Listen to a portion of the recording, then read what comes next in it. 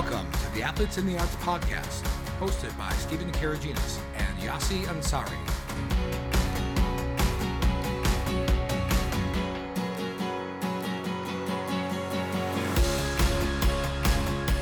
Hello again, and welcome to the Athletes in the Arts podcast. I am Stephen Karaginas, along with Yassi Ansari, and we're so happy to have you with us today. Athletes in the Arts is a consortium of 17 different sports medicine and performing arts medicine organizations. So go to athletesandthearts.com for more information and resources for performing artists. If you like what you hear on our show today, don't let me stop you from clicking subscribe and leaving a review. Our show is sponsored by SchoolHealth.com, the one-stop full-service provider of health supplies and services to professionals in educational settings from preschool to college for over 60 years. Go ahead and check them out at SchoolHealth.com. So we want to focus our show today on figure skating. Now, figure skating is very similar to gymnastics and even some dance competitions where there is an aesthetic and athletic component to competition. These are activities where we see incredible displays of athleticism, of course, but also beauty and grace, as well as pure athletic talent. But always there's a part of the competition that depends upon the presentation and the aesthetic appearance of the performance. As we usually talk about here on the show, it's not enough for a performing artist to just execute a skill or a technique. They have to nail it every single time and look good doing it. This fascinated Yassi and I, and since we haven't really talked about figure skating on our show, we figure we bring in one of the greatest figure skaters in U.S. history to talk about with us today. So joining us on the show is Todd Eldredge, 6-time U.S. champion, 6-time World Championship medalist, including a World Championship, 3 Olympics, and induction into the U.S. Figure Skating Hall of Fame in 2008. Now, joining us on our show is one of the founding members of Athletes in the Arts, Julie Kirchen, who became friends with Todd in a most unusual and serendipitous way. I'll have her explain that in a moment. Todd and Julie, we're so excited to have you both here with us on the Athletes in the Arts podcast. How are you both doing? Great. Sounds good. Yeah, I'm really excited to be here as well. Awesome. So I just can't wait to get started with Todd. Todd, can you tell us a little bit about your history and when you began ice skating? Oh my gosh. Well, it was a long time ago. I grew up on Cape Cod. I started skating when I was 5.5 years old.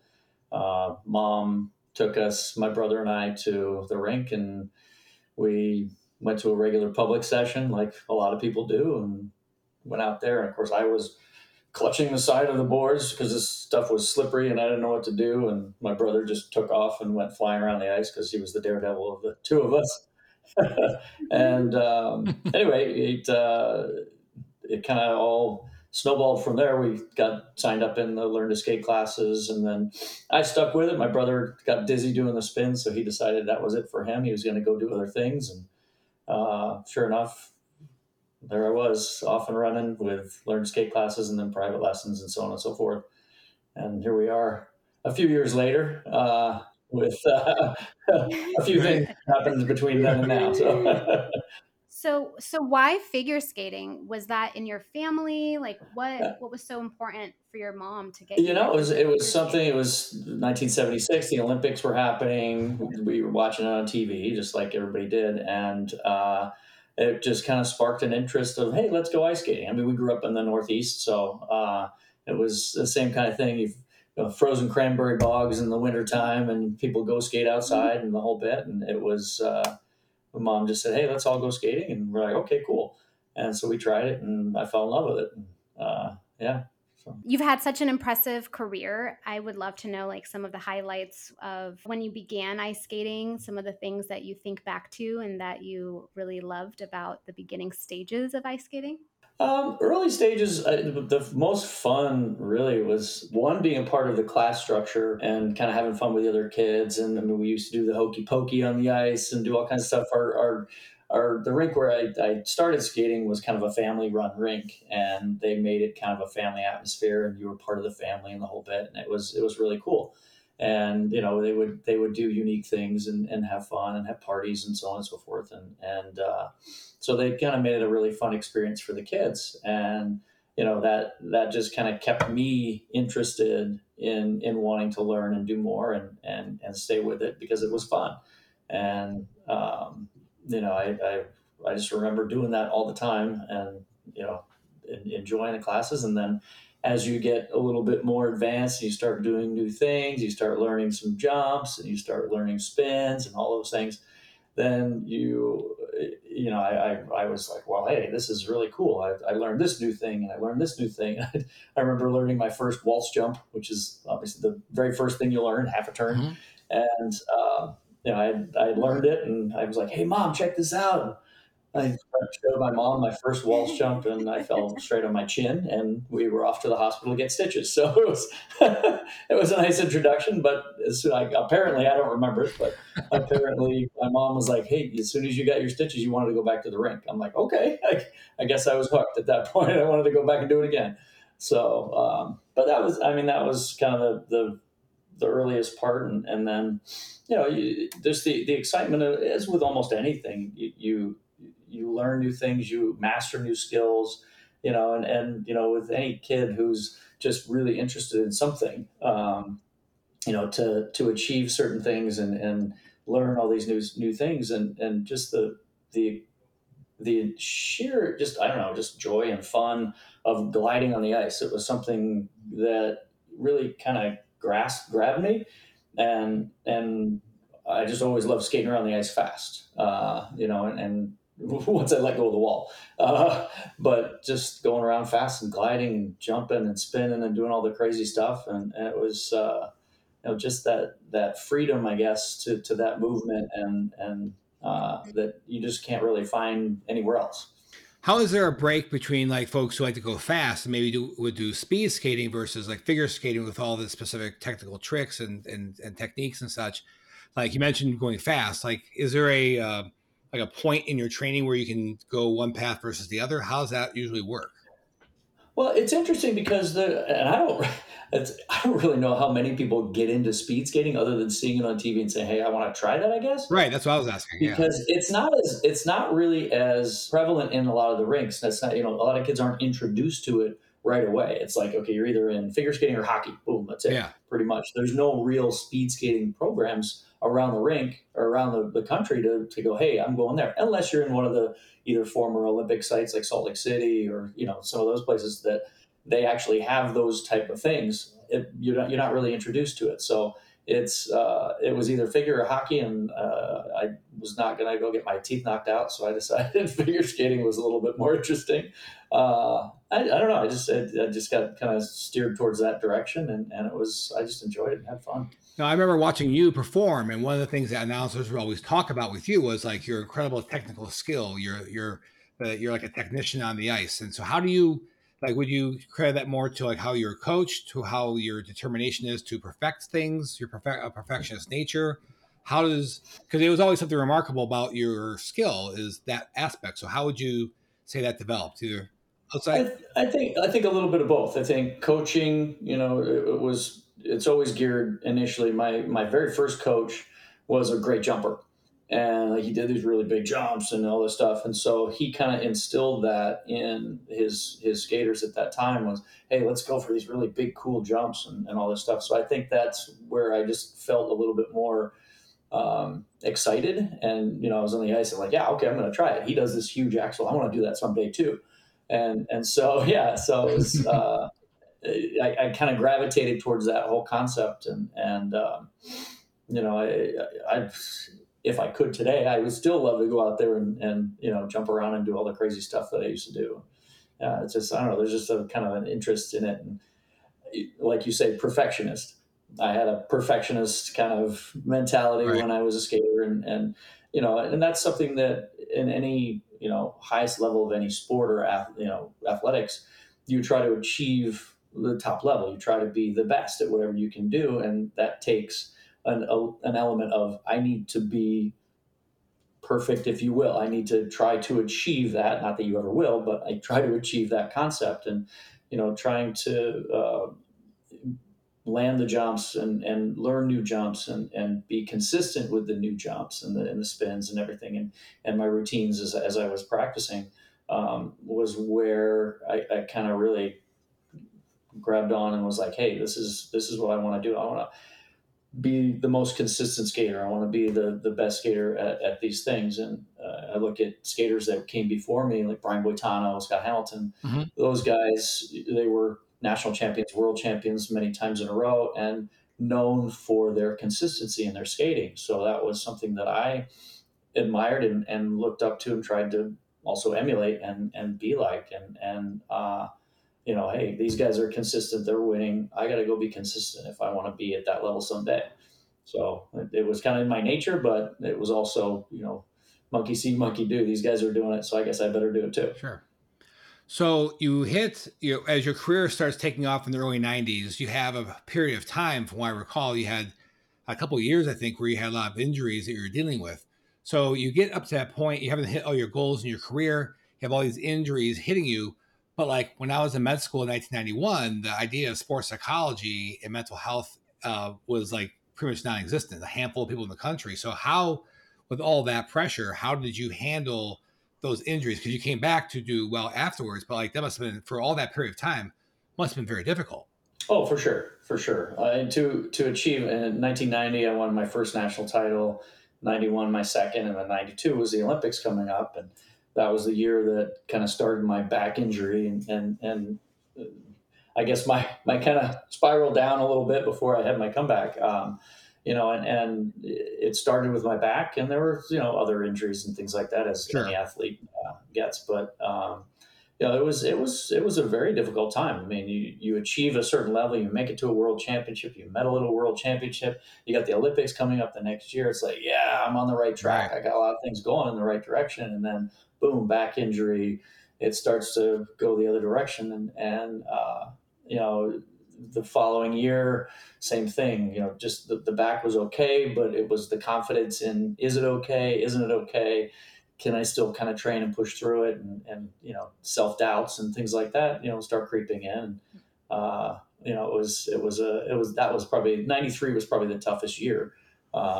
94 I was in good shape, and they kind of switched the Olympics up, and they moved the Winter Olympics up to 2 years. Mm-hmm. To kind of offset things, and then so it was the Winter Olympics coming up again. I got sick at I got the flu at the national championships, which was our qualifier back then. Oh man. And came in fourth, missed it by a couple spots, and I was skating great up until there. So it was kind of a unfortunate thing. It wasn't an injury, but got an illness. Yeah.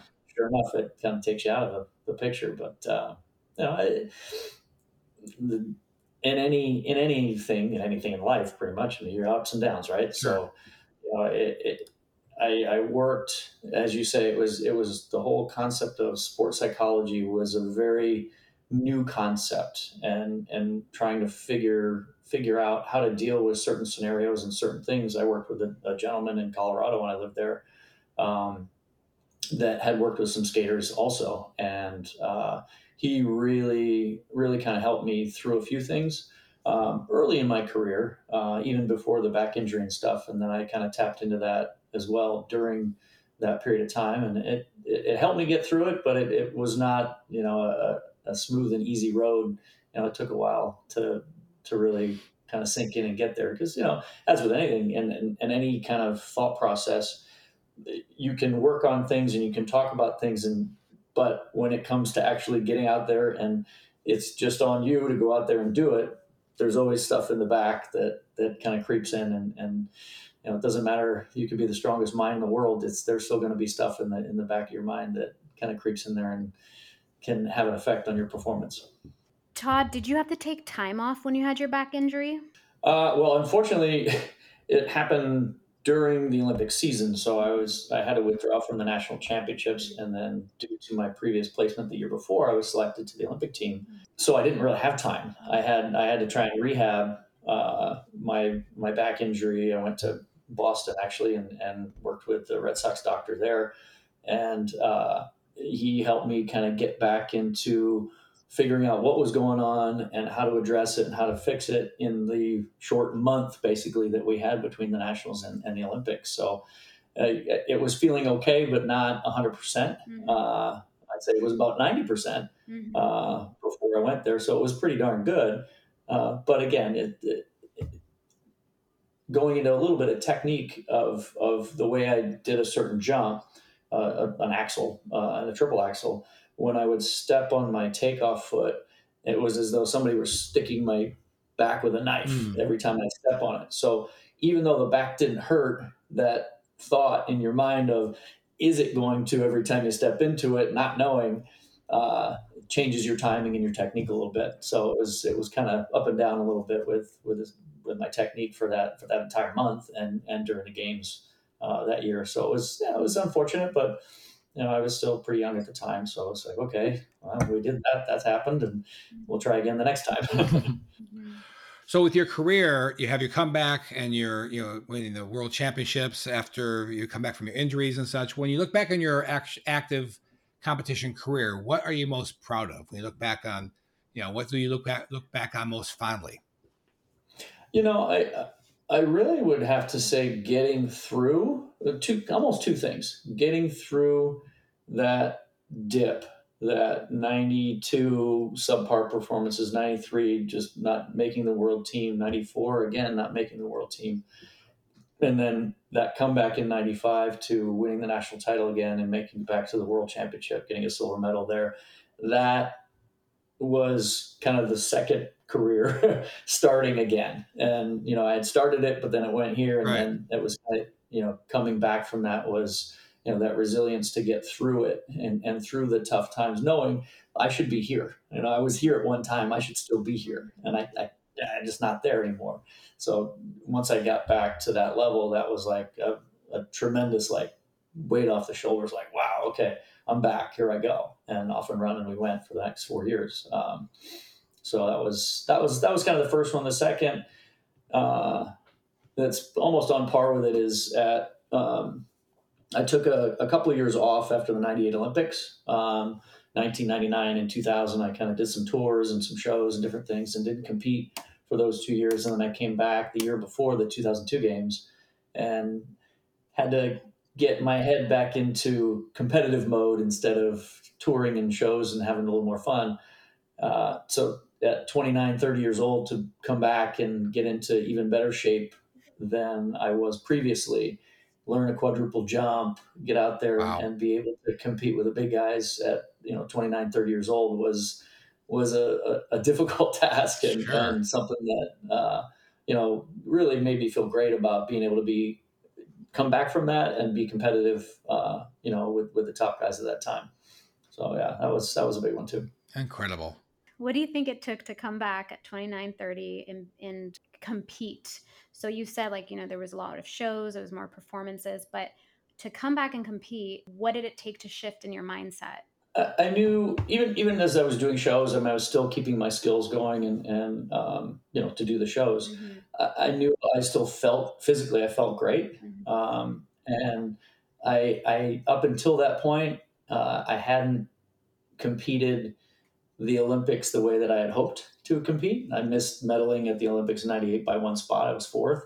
So that medal was kind of hanging out there waiting, and, trying to go get it again. And, feeling good and feeling like I could go back and be competitive with the guys who were competing, as long as I could learn, quadruple jump and some skills, and get back into that training mindset.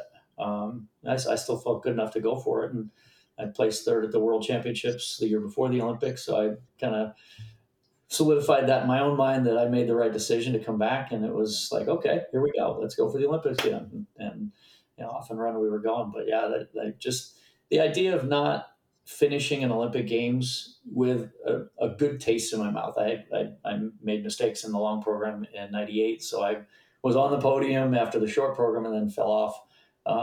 So it kind of was like, I want to try that again. Just my nature of Right. wanting to do it again, Mhm. try and achieve that goal.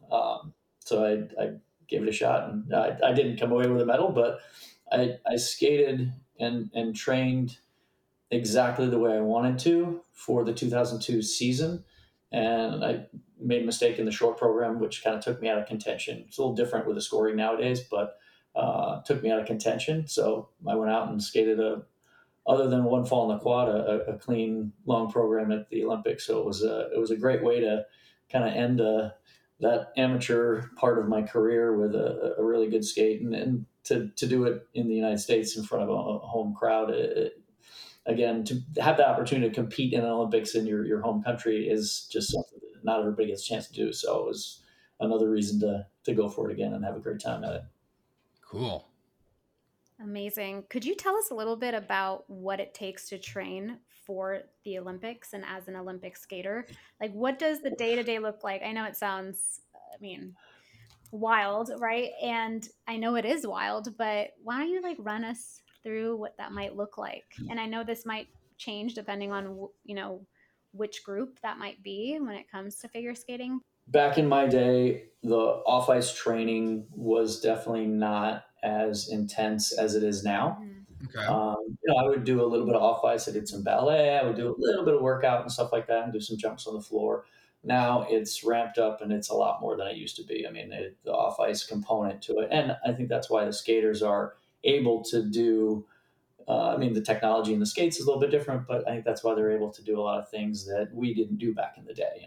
They've pushed the envelope of more difficult jumps, doing quadruple jumps, doing quadruple axles now, which is insane. Right. And being able, I mean, we'll see how those injuries happen down the road for some of these people with pushing physically pushing your body to the limit and beyond. I mean, that's what we felt like we were doing. We see these guys doing this crazy stuff now. I mean, who knows what that's going to be? I mean, I've got a hip replacement that's 11 years old, so I know what that did to me. But Wow. I think it's one of those things. We'll see what happens. But day to day, I trained probably 3 hours a day on the ice, and then I would do 3-4 days a week of some either off ice component of some kind, whether it be dance or workout or this or that. So it was pretty intense. I mean, those hours I would run my routines. I would do long program, my free program in the morning, and my short program again, and then I would do my free program again in the afternoon. So I was running lots of programs, several programs, not tons, but 3 programs a day, and just trying to get my physical stamina up so that I didn't feel like when it came competition time that I was running out of gas towards the end of my program. I always like to feel like I was like, okay, I got something left in the tank. Let's keep going. Let's push. Because you never feel as good when you're in a competition. The nerves kick in and your legs feel a little stiff and a little bit tighter until you kind of really get going. But you never feel exactly the way you do in a practice day. But the kids now with their off ice regimens, their training regimens. I mean, there's different mentalities, and I don't like to overtrain the kids because it's a marathon.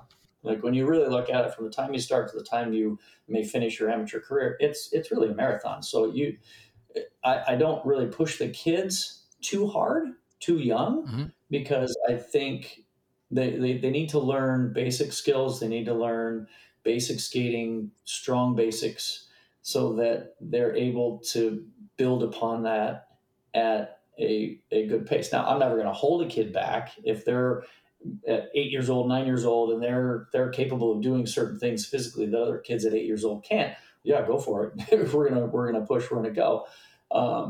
But I know that at that age, there's a long road. I mean, they're changing the rules for the ages for the Olympics now, and they're kind of pushing that it's going to be 17 years old for the girls to be able to compete at the Olympics, Mm-hmm. and so that changes a lot of the mentality, in my opinion, on how you train kids as well. And I think an 8-year-old doesn't have to be out there trying to throw triple jumps all over the place. I think you learn a little bit more of how to skate better and how to do this and various other things, but it's not a race to try to get to the Olympics as fast as you can and compete at 15 years old, 16 years old, and then hopefully win a medal and move on, and then figure out what you're going to do the rest of your life. Mm-hmm. There's a lot more longevity that will happen, hopefully. And I think it's necessary for the sport and the interest and longevity in the sport Right. that they keep doing that. They keep that age to where kids can continue to compete longer. Mhm. And there's a lot of other things that go into that as far as the rules and what I think the physical demands are on the kids. I think they need to really address that and look at that, because you've got kids are still growing and developing at 14, 15, 16 years old, Right. even 17, that the demand on their body, what is that going to do down the road for them? And not only that, what does it do to your sport if at 17 they're just wrecked, their bodies are wrecked and they can't keep going? And then there's no, I look at the older skaters, the Michelle Kwans, the other skaters who win 9 national titles and who win multiple world titles. Nobody stays in the sport long enough anymore because their bodies are destroyed. Right. So it doesn't lend itself to create rivalries within the sport, healthy, of course, Right. rivalries within the sport to where people get interested. I mean, I like golf, so I watch golf. There's rivalries all over the place in golf because those guys are still going. They keep going. They don't beat up their bodies. I mean, they kind of do, but they don't beat up their bodies. But they can keep playing. And they can keep doing it for a long period of time. And I think the demand physically on the technical side of our sport is so high that you can't maintain your health really physically for that long a period of time. I think you're just going to wear out a lot faster. And I mean, we're asking kids to wear out at 16 years old. It's crazy. We'll be back after this message. Founded in 1957, School Health Corporation has been dedicated to helping school-based health professionals keep their students healthy for athletic performance. As a national full-service provider of health supplies and services, School Health's comprehensive offerings include hydration supplies to prevent heat illnesses, sports medicine, recovery and rehabilitation equipment, and school safety infographics for our athletes and the arts community. School Health provides more than just products and resources for performing artists and musicians. They also offer training, advisory services, and exceptional customer care for those supporting performers on school campuses. For more information, please visit www.schoolhealth.com. And now back to the show. So, how do you stress the importance of balance in the younger age group? And the reason I'm asking this is from a coaching standpoint. How do you make sure that there's some sort of balance? Because I've worked with a lot of figure skaters who they're homeschooled. Their schedules are back to back to back, and then maybe around lunchtime they're coming home and doing the school.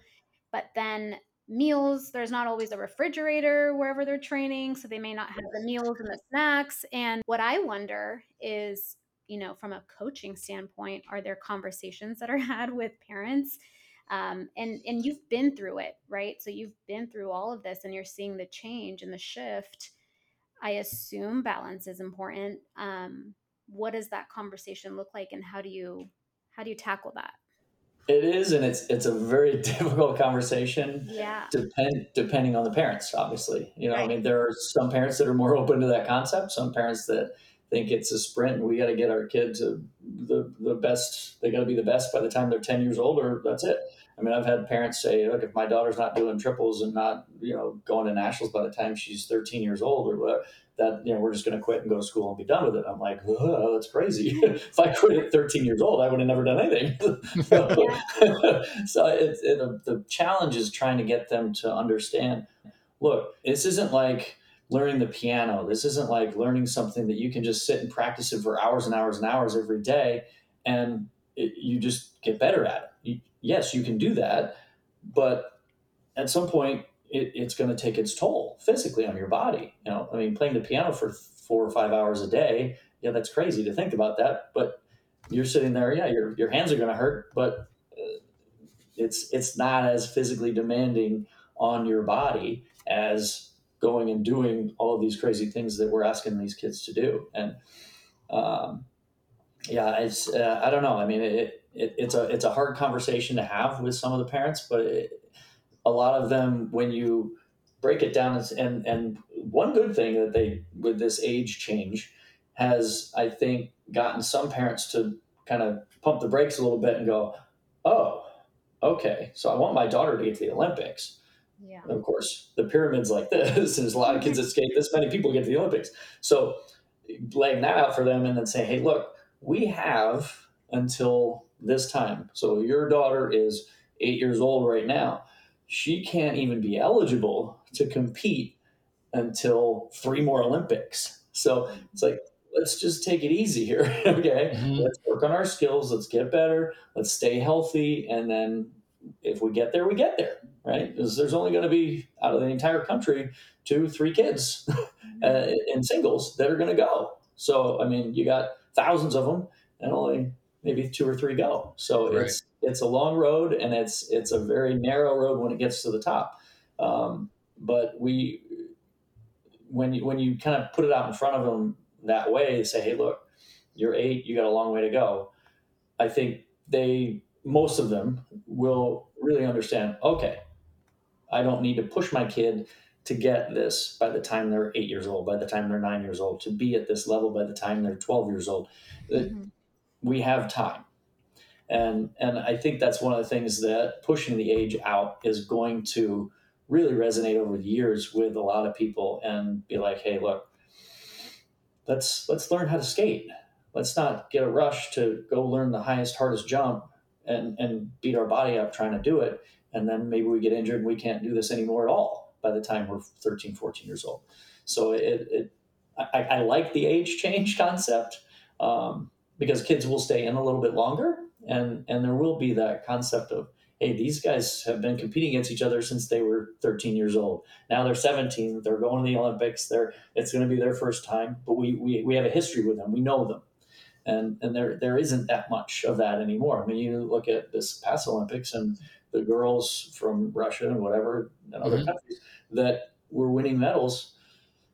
I mean, it's a whole different concept with the scandals and so on and so forth. But you're not going to see many of them ever again, Yeah. and Yeah. that's crazy. Yeah. Like, if Michelle Kwan went to the Olympics, if Tara Lipinski went to the Olympics one time, if these people went one time and they got a medal and then they left, okay, well, now it's a whole new crop of people. So the interest in the sport with the general public, who only watches it maybe once every 4 years, goes, oh, okay, who's in there now? We don't know any of these people. Like, so their interest is like, oh, okay, maybe we'll watch it and we'll see.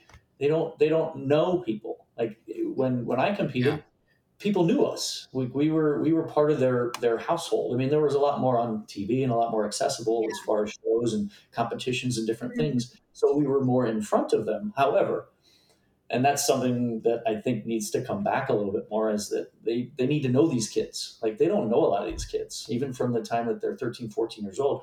They don't know them. They need to know them. I mean, we knew Michelle from when she was 13 years old, competing at the nationals and trying to make a world team, and all Right. the way until she was in her 20s. So, I mean, everybody knew who she was. Now you have a 13-year-old that may come and go. By the time she's 15, she's out. We don't know her. So it's going to be nice to have that concept. Hopefully they really embrace that concept a little bit more with, hey, we need to put these kids out in front of people. We need to get them to know these kids so that the interest in our sport goes back up to what it used to be. It's a shame to kind of see it take that dip, Yeah. and really, I mean, it was the number one watched sport in the Winter Olympics. I love it. And yeah, and now, I mean, a lot of kids are like, hey, I want to watch those aerial snowboarding guys that are flipping and flopping all over the place and doing crazy stuff. I mean, that's a little generational thing, but still, figure skating still has that space of, and the only space really in the Olympics of, here's a sport that is an art form. So Mhm. you can draw people who just love music, people who love dance, people who love skating, people who love those different aspects, because we put it all into one thing. You can go watch people jump, high jump, long jump, this, and whatever else there is out there, all the skiing and crazy stuff. You go fast Hmm. downhill, great, that's awesome. And if you know the sport, you know it technically a little better than the lay person who just watches it once every 4 years. But our sport is a little bit different from that. It really brings in a lot more people and a lot more interest, because it's more entertainment at the same time as a sport. So that entertainment value, I think, needs to be really harnessed a little bit more, because it really makes it probably the most unique of all the sports in the Olympics. So you bring up a great point about correlating skating with dancing and things. So, like for instance, sports like gymnastics, for instance, they're always like Simone Biles is raising the bar of what techniques can be done, right? And inventing her own moves and such. And so, with women doing quads and the guys pushing themselves further and further, is this force this compulsion to do the next best, greatest physical task counterintuitive to helping to protect the dancers or the skaters from having a longer career? Because it seems like with like social media and with like this quick bites, I mean, the clip of someone flying through the air, a quintuple, I'm sure, is coming up next. Then like it's just going to be, you mentioned your hip replacement here already, Yeah. right? So like, is that at odds with this idea? Because I think you're totally right. I can still remember everybody you mentioned, Boitano and all the other famous skaters in the past.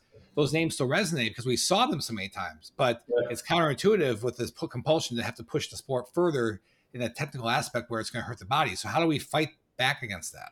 Yeah, you're right. I mean, it's hard. Any sport you want to push athletically, you want to push it. Okay, we're trying to run faster, we're trying to jump higher, we're trying to do all these different things in these other sports, but that's not the only thing our sport is about, right? Right. So I think that's where we need to kind of curb that and say, hey, look, here's a level that bodies at some point, and this maybe is something that happens over time with, doctors and whoever else that physically look at the human body and what the after effects are of doing quadruple jumps for this amount of time. What is that doing? How is that deteriorating your body? And is it doing it at a faster rate than what used to happen in the old days when we didn't do all those crazy things? Right. You can look at older skaters that are even like generations before me, and physically they're probably in better shape than I am. It's because the demands on their bodies wasn't quite the same. And technology of the skates has changed over time, so that's helped. However, I mean, the physical body is what it is, and it's sure you can get a little bit stronger, you can get a little bit this, a little bit that, but the demand and on the technique of what you need to be able to do and the forces that are put on the body to do some of these bigger, crazier jumps is so much greater, I think, than what the physical body can keep up with.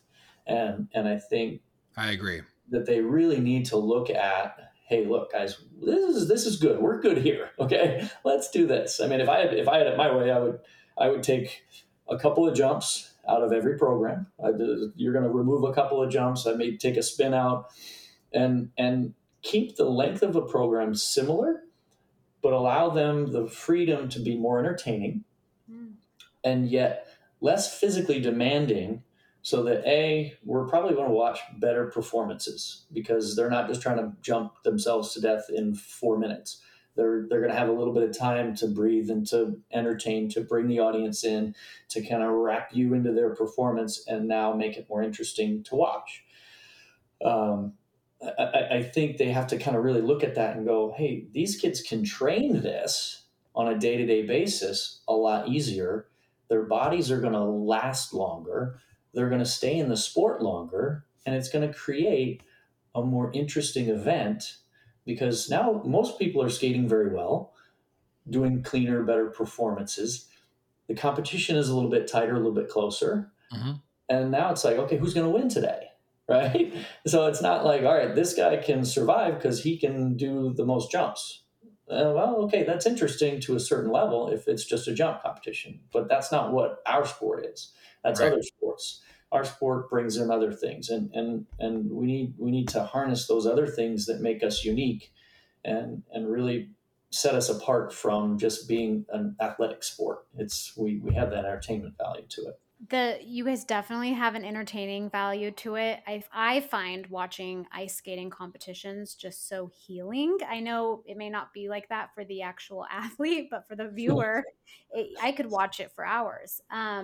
And this brings me to my next question, Julie, not to put you on the spot, but I would love to know how you have used ice skating in your life, because you shared a little precious story before the podcast began, and how you and Todd connected through ice skating. Sure, my pleasure. Really, my entire life was all about ballet. I started at 3.5, and that was my world. My sister was the ice skater, and I did not want to go ice skating. That was not my place.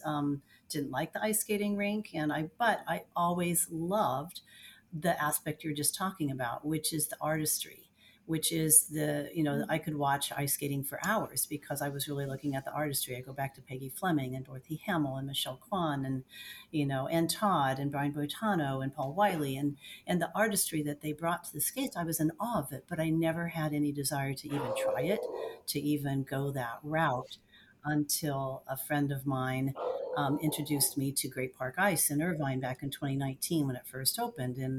And I went there and I did a little public session and I looked at the website and they were starting up learn to skate classes and I went, oh my goodness, that's hysterical. Me going to an ice skating class.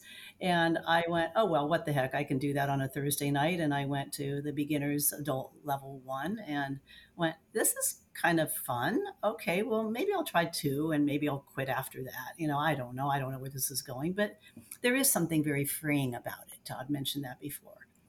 So I went to the ice rink, and there on the boards, on the side of the board, was the listing of who the coaches were, and level 2 and level 3 were combined at the time. And it said Todd E. And I was like, I knew he coached there, but I was like, I'll probably never meet him. And lo and behold, he was our coach for level 2 and level 3. And instantly, I just was, one, I was felt very privileged to be having my coach at the very beginning level of where I was, be Todd, but he was so instrumental in really his technique and what he showed to us and the way he described it and the way he just really demonstrated it. And he had such a bond with his adult skaters. And another coach that I took on later on said, we love teaching adult skaters because they want to be there. And so that was something that we all had as a common bond. But that's where it went. I then, I took the class twice and Todd passed me, which I still am surprised, but I went on to 4, 5, 6 and went on. I take an edges class. I have a private coach. I have no desire to compete. Maybe I'll test, that might be in my cards, but just to do it for the fun of it. But it really is so freeing. And the one thing I'll say is during the pandemic, when Great Parks Ice finally opened and we were able to kind of peek back into our regular lives, it was very different back then. We only had, I don't know how many skaters on the ice, but, we could only go in and 15 minutes before the session had to go right into the rink, put our masks on, skate with masks and everything. But that for me was my, for emotional well-being, just helped me clear my head of everything that was going on in the world and just the uncertainty of where we were going. And for that hour, I was in my own mental euphoria of just a wonderful place and a safe place. So that's kind of how it all began and how I met Todd, and I've just been hooked on it ever since. And it's very addictive. So you've been involved with Athletes in the Arts for 10 years since we started this whole thing, and then your background in dance and seeing the aspects of dance and skating and such. And so now you getting a chance to actually do it yourself and be trained by one of the best skaters ever from the United States. How does it change your perspective on how to take care, how to help with the wellness of figure skaters? Well, absolutely. I mean, people had said to me when when they first found out, like, what, you're ice skating, at your age, and why?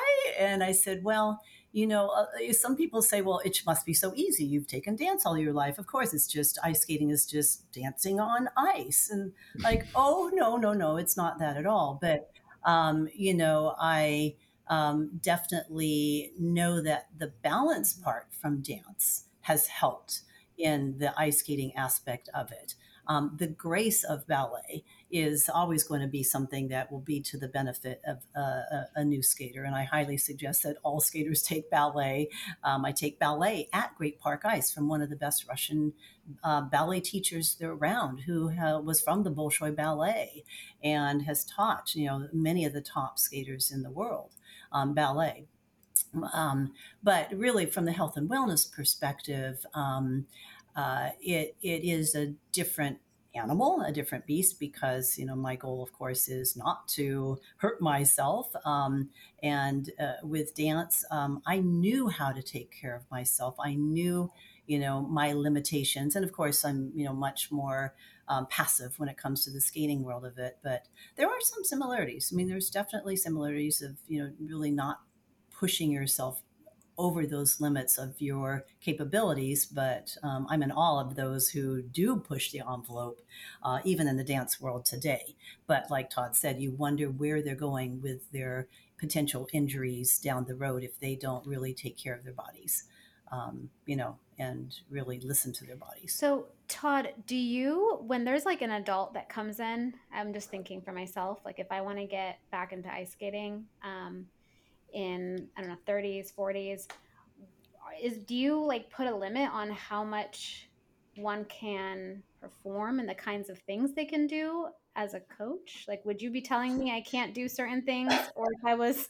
I'm just curious. Like, I worry about the injury aspect. I'm just starting to think about if I want to make this as part of my longevity and an activity that gives me healing powers and, I don't know, allows me to have more grace in my life, like what do I need to know, and where do you tell people, if any, there's like a limit? Is there a limit? Well, I think first day we don't go for the back flip. Like that's our first start. We'll stick to getting the skates on, get on the ice, and start feeling comfortable. Anybody, I mean, it's going to vary. Obviously, anybody who has previously skated if they were younger, they almost immediately, like riding a bike again, same kind of concept. Like they immediately have a sense of what this animal of skating and gliding and the skates and the balance is all about. So they start with a learning curve that's much higher than somebody who has never stepped on the ice before. If you have an adult that's never stepped on the ice before and they're getting on for the first time, they have just absolutely no concept of what's going to happen when they step on the ice the first time, and the bottom of the blade has a curve to it, so you have a rocking motion back to forward. Let alone it's a skinny little blade that just tips easy from side to side. So there's a lot of other movements that they're not used to just in skates in general, even before you even step on the ice and becomes a slippery surface. But like Julie was saying, when she's on the floor and she's dancing, there's a sense of, okay, I have my balance, I have my bearings, I know, and somebody can go and just go dance and learn how to pick that up. And there's obviously many levels to that world, because I'm not going to get to a level of doing dance at any high level. However, there's a specific different kind of balance, because you're just in your shoes and you're on the floor. And now we're going to take that floor and make it slippery. So let's put some water on that dance floor, and all of a sudden you got some flat-soled shoes. Now go out there and try and dance the way you did before. Now, oh my God, hold on a second, this is crazy. So there's a very different level of, let's get on the ice and let's see if we can just walk, just baby steps, and it really becomes that. And it's funny because there are a lot of adults that will get on the ice for the first time and feel that, oh yeah, I can do this, no problem, I got it. And they'll take a 2 steps and they're like, oh God, I don't have it. I got to figure this out, because this is a whole different deal. And again, with anything, with any sport or any activity that you've never done as a child, if you're doing it as an adult, there's an unknown, and there's always that fear of getting hurt, right? So if I went and played a sport that I've never done before, and let's say it's a contact sport, I'm going to be afraid I'm going to get annihilated by somebody who's already done this before, right? So it's just a different thing. And when you're a kid, you're fearless and you go out there. Okay, you do it, you fall down. Well, you're falling from this high as opposed to falling from 6 feet in the air. The impact isn't quite as great, and you bounce back up because kids are they're made of rubber. They just bounce right back up, and there they go. Bones don't break as easily as they do for all of us. So it's baby steps. It really is. It really comes down to getting on there and really getting a sense for holding on to something and really feeling what's happening with your feet and how to try to balance. I mean, Sure. That's the number one thing, is how do I balance on these things? And then I'll figure out how do I get moving. All right. So, I mean, putting those two aspects together. But as Julie says, the first time you get on and maybe you skate a little bit as on public sessions before taking some of the classes. So you had a little bit of an idea, but a lot of these people, it's hard to get going, but once they do and they feel that movement, they feel that glide, and they have that sense of like, wow, this is really cool. This is, and it's a freeing moment of like, ooh, I can just kind of cruise around out here. This is really fun. And it really is one of the things about skating, I think, that a lot of people gravitate towards at any age, doesn't matter if you're young or old, is just that freedom of that movement and being able to do it and effortlessly do it once you learn it, but effortlessly do it that you can't get anywhere else. I mean, dance, you keep moving. Okay? You have to keep moving. You can't just take one step and keep moving. You got to take another step on the ice, one step, and you're gliding and you're off and going, and you can just hang out there as long as you want, for the most part. So it's really unique in that aspect. So then, with your storied career and all the success you had as a performer and an athlete, now being a coach, there are a lot of folks who are really good in their playing career, and then they become coaches and they're terrible. Magic Johnson tried coaching the Lakers, was terrible. Other guy, Steve Kerr, is amazing. So how did you negotiate the transition from being an athlete to a coach, and how do you translate that into being a good coach after being coached for all your life? It's a challenge, actually. It's interesting because it's having been a skater and watching my coach at the time, or my coaches at the time, dealing with other skaters and parents and the whole bit, and never, just watching it from the outside, never having to be a part of that whole concept. When you are a part of that concept as a coach, it's like, oh, so this is all the stuff he used to talk about and have to deal with besides just teaching me. Okay. Right. So there's a learning curve with anything. I mean, as a skater, and you can be the best skater in the world and like you say, be a terrible coach, or just be an okay coach, be an average coach, and some of it comes down to what's your desire and what desires do you have as a skater now becoming a coach? Do you want to be the best coach in the world? Do you want to be a great coach and help kids get to a certain level? What is your level now at that, in that aspect, I guess, of your skating life? And I mean, I'd like to take kids to the Olympic Games and get them there and help them achieve their goals like my coach did for me. I don't, it's maybe weird to say, but I don't see coaching as being a defining role in my part of the skating world. I enjoy doing it. I love teaching the kids. I love teaching the adults and different people and helping them to get better. But I don't want it to be the all encompassing, like it's my life, Right. I mean, because it is. I've got two kids. I've got, my family here. And so I've got other things that happen in my Right. life, that I really want to have as much of a focus on. So I don't want it to just be this and that's it. I have other things. I mean, my son's in music. My other son Right. wants to be an actor, different things. So like I want them to, and I want to be there to help them and support them and do that kind of stuff as well. So it's hard because you can't, unless you're 100% engaged all the time in one thing, you're gonna, it's gonna be this, it's gonna be tunnel vision, and Sure. I don't want the other aspects of my family life to suffer because of just being all in on that. I mean, I did it as a skater, and it was different at that time because I didn't have a family. So now it's, yep, when I'm at the rink, I'm all in on what they're doing, but there's a different level to it. So it's I work with a lot of other people's students, like they are their head coach, and I work with a lot of those kids. I have my own students as well, but I don't like that number to get too big to where I feel like I just have no time for anything else other than I'm just dealing with what they do on the ice and then trying to manage their careers, like 10 different careers off the ice and what they have to do for everything. Like to me, that's a little, woo. Yeah. Right.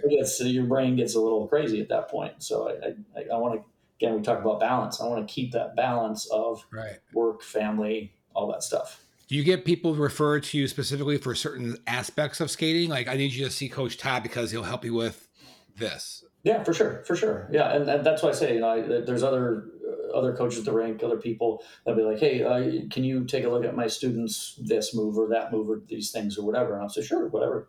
If I got time in my schedule and we can make it work, great, perfect. I'll help them out. So I enjoy that because I can help them get better at something, whatever it may be, and then their coaches work with them, and their coach is like, "Hey, that's cool, thanks," that kind of stuff. So I Very like cool. that part of it too. Yeah, yeah, it's fun. So I don't know if this is, I'm going to try and ask this the right way, but when it comes to someone who's been ice skating their whole life, they start young, they're doing this all throughout their teen years, maybe early college years.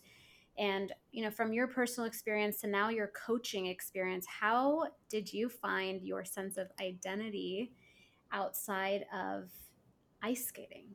Because, and maybe you ice skating was your world and that was what it was all about, but I guess now coaching others, are you encouraging this exploring like their sense of identity? It sounds like with your own kids, you're not forcing them into ice skating because No. they're doing different things. No way. They're doing different activities, which is so great. But I think they're, again, with the ice skaters that I've worked with, it's like ice skating is everything. Yeah, as a skater, I was very much that way.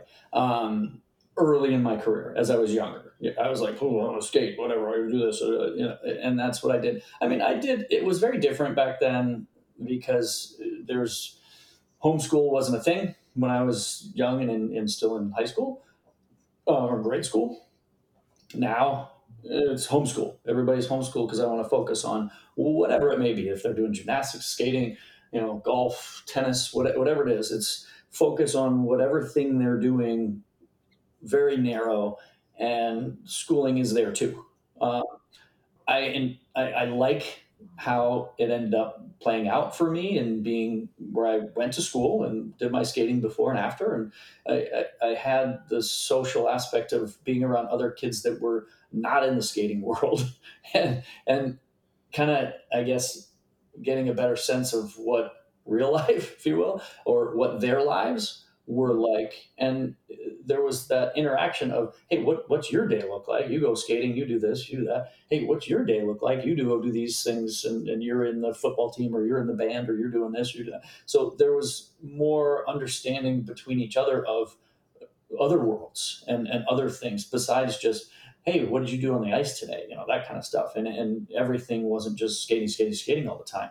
Of course, you bring in social media and you bring in all that stuff, so everybody knows everything about everybody nowadays and sees what everybody's doing because everybody's like, oh, I gotta post it now, and everybody's got to see my life and all that stuff, and so that brings in a whole different level of trying to stay connected, but not the same. Like, to me, social media is fun, kind of, but it's just you're not as connected the same way as a personal interaction. To me, the personal interaction between people is much more important and much more valuable, I think, for especially for kids.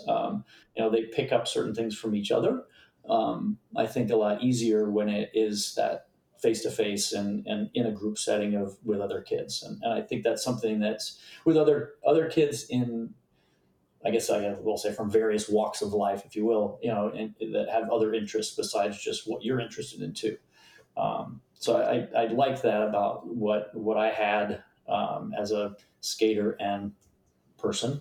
And like you talk about with our kids, my youngest is into music. He loves piano and violin and anything to do with music, to be honest with you. He'll pick up an instrument like, oh, okay, let's play this. Oh, okay, let's do that.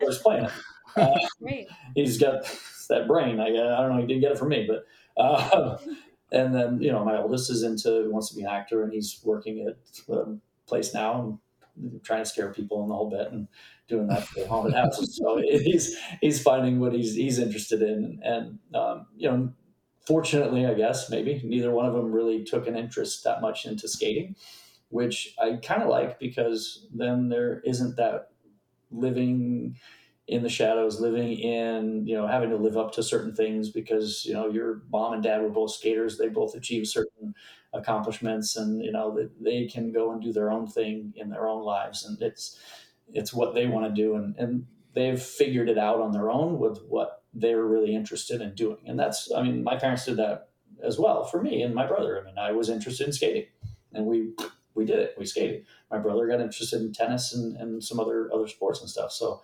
The kids will kind of figure out what they gravitate towards and what they like and what their interests are. And there are a lot of kids that skating is a part of their life and a big part of their life, but there are also in other things. I mean, there's some kids that like one of the Canadian skaters, Eric Radford. I mean, he is a brilliant pianist, and I mean, he's composed songs for himself and for other skaters that they've used at the Olympics. So I mean, he obviously was a great skater himself as an Olympic medalist, but he's gone Very cool. Other stuff. Yeah, it's really pretty interesting how that crossover happened for him, and music was a thing for him and still is. So, yeah. So as we're wrapping up the show here, I wanted to ask just kind of like your take on the Olympic program as we're a couple of years away from the next Winter Olympics in Italy. So how is the state of figure skating in America now, and how can we get better in the next few years to compete at the highest level against Russia and Japan and all these other countries? Well, that's kind of a loaded question too, because there's so much up in the air with the decision that's still depending upon whether or not the medals and the this and the that and what happens with the Russian team and the Olympics, the next Olympics and all that. So, I mean, there's a lot going on there. As far as the American team, we have the only skater in the history of the sport to perform a quadruple axel. He's our national champion now, Ilya Malinin, and he's kind of the top guy. He's taken the seat from Nathan Chen, who was the top guy for many years, and now he's kind of filled that role of here's the next guy that's the guy to beat going into the next Olympics. And there's other guys out there, and specifically a lot of Japanese skaters who are very, very good right now. Who will also give him a run for his money. So it's going to be interesting to watch for that over the next few years. He's really the top guy. I mean, Jason Brown is a beautiful skater, wonderful skater, technically not up to the same level as a lot of the other guys, but he almost makes up for it in what he does and the quality of the other things that he does. Mm-hmm. I think if you take those two skaters, your Ilya with his technical ability to be like way up here above everybody else, and then Jason, who's way up here above everybody artistically and in the quality of the elements that he does, mm-hmm. somehow finding that skater that can maybe bring this down a little bit and bring this into it. And here you go. You got the perfect skater, if you will. Mm-hmm. That's where I would love to see the sport go in that direction. To where we're still pushing it athletically, but not too crazy. But we're really focusing on the quality of the product that we're delivering and that the skaters are delivering on a day-to-day basis, and being able to physically train it on a day-to-day basis. Our ladies, we've got a young little girl, Isabeau. She's our new national champion last year.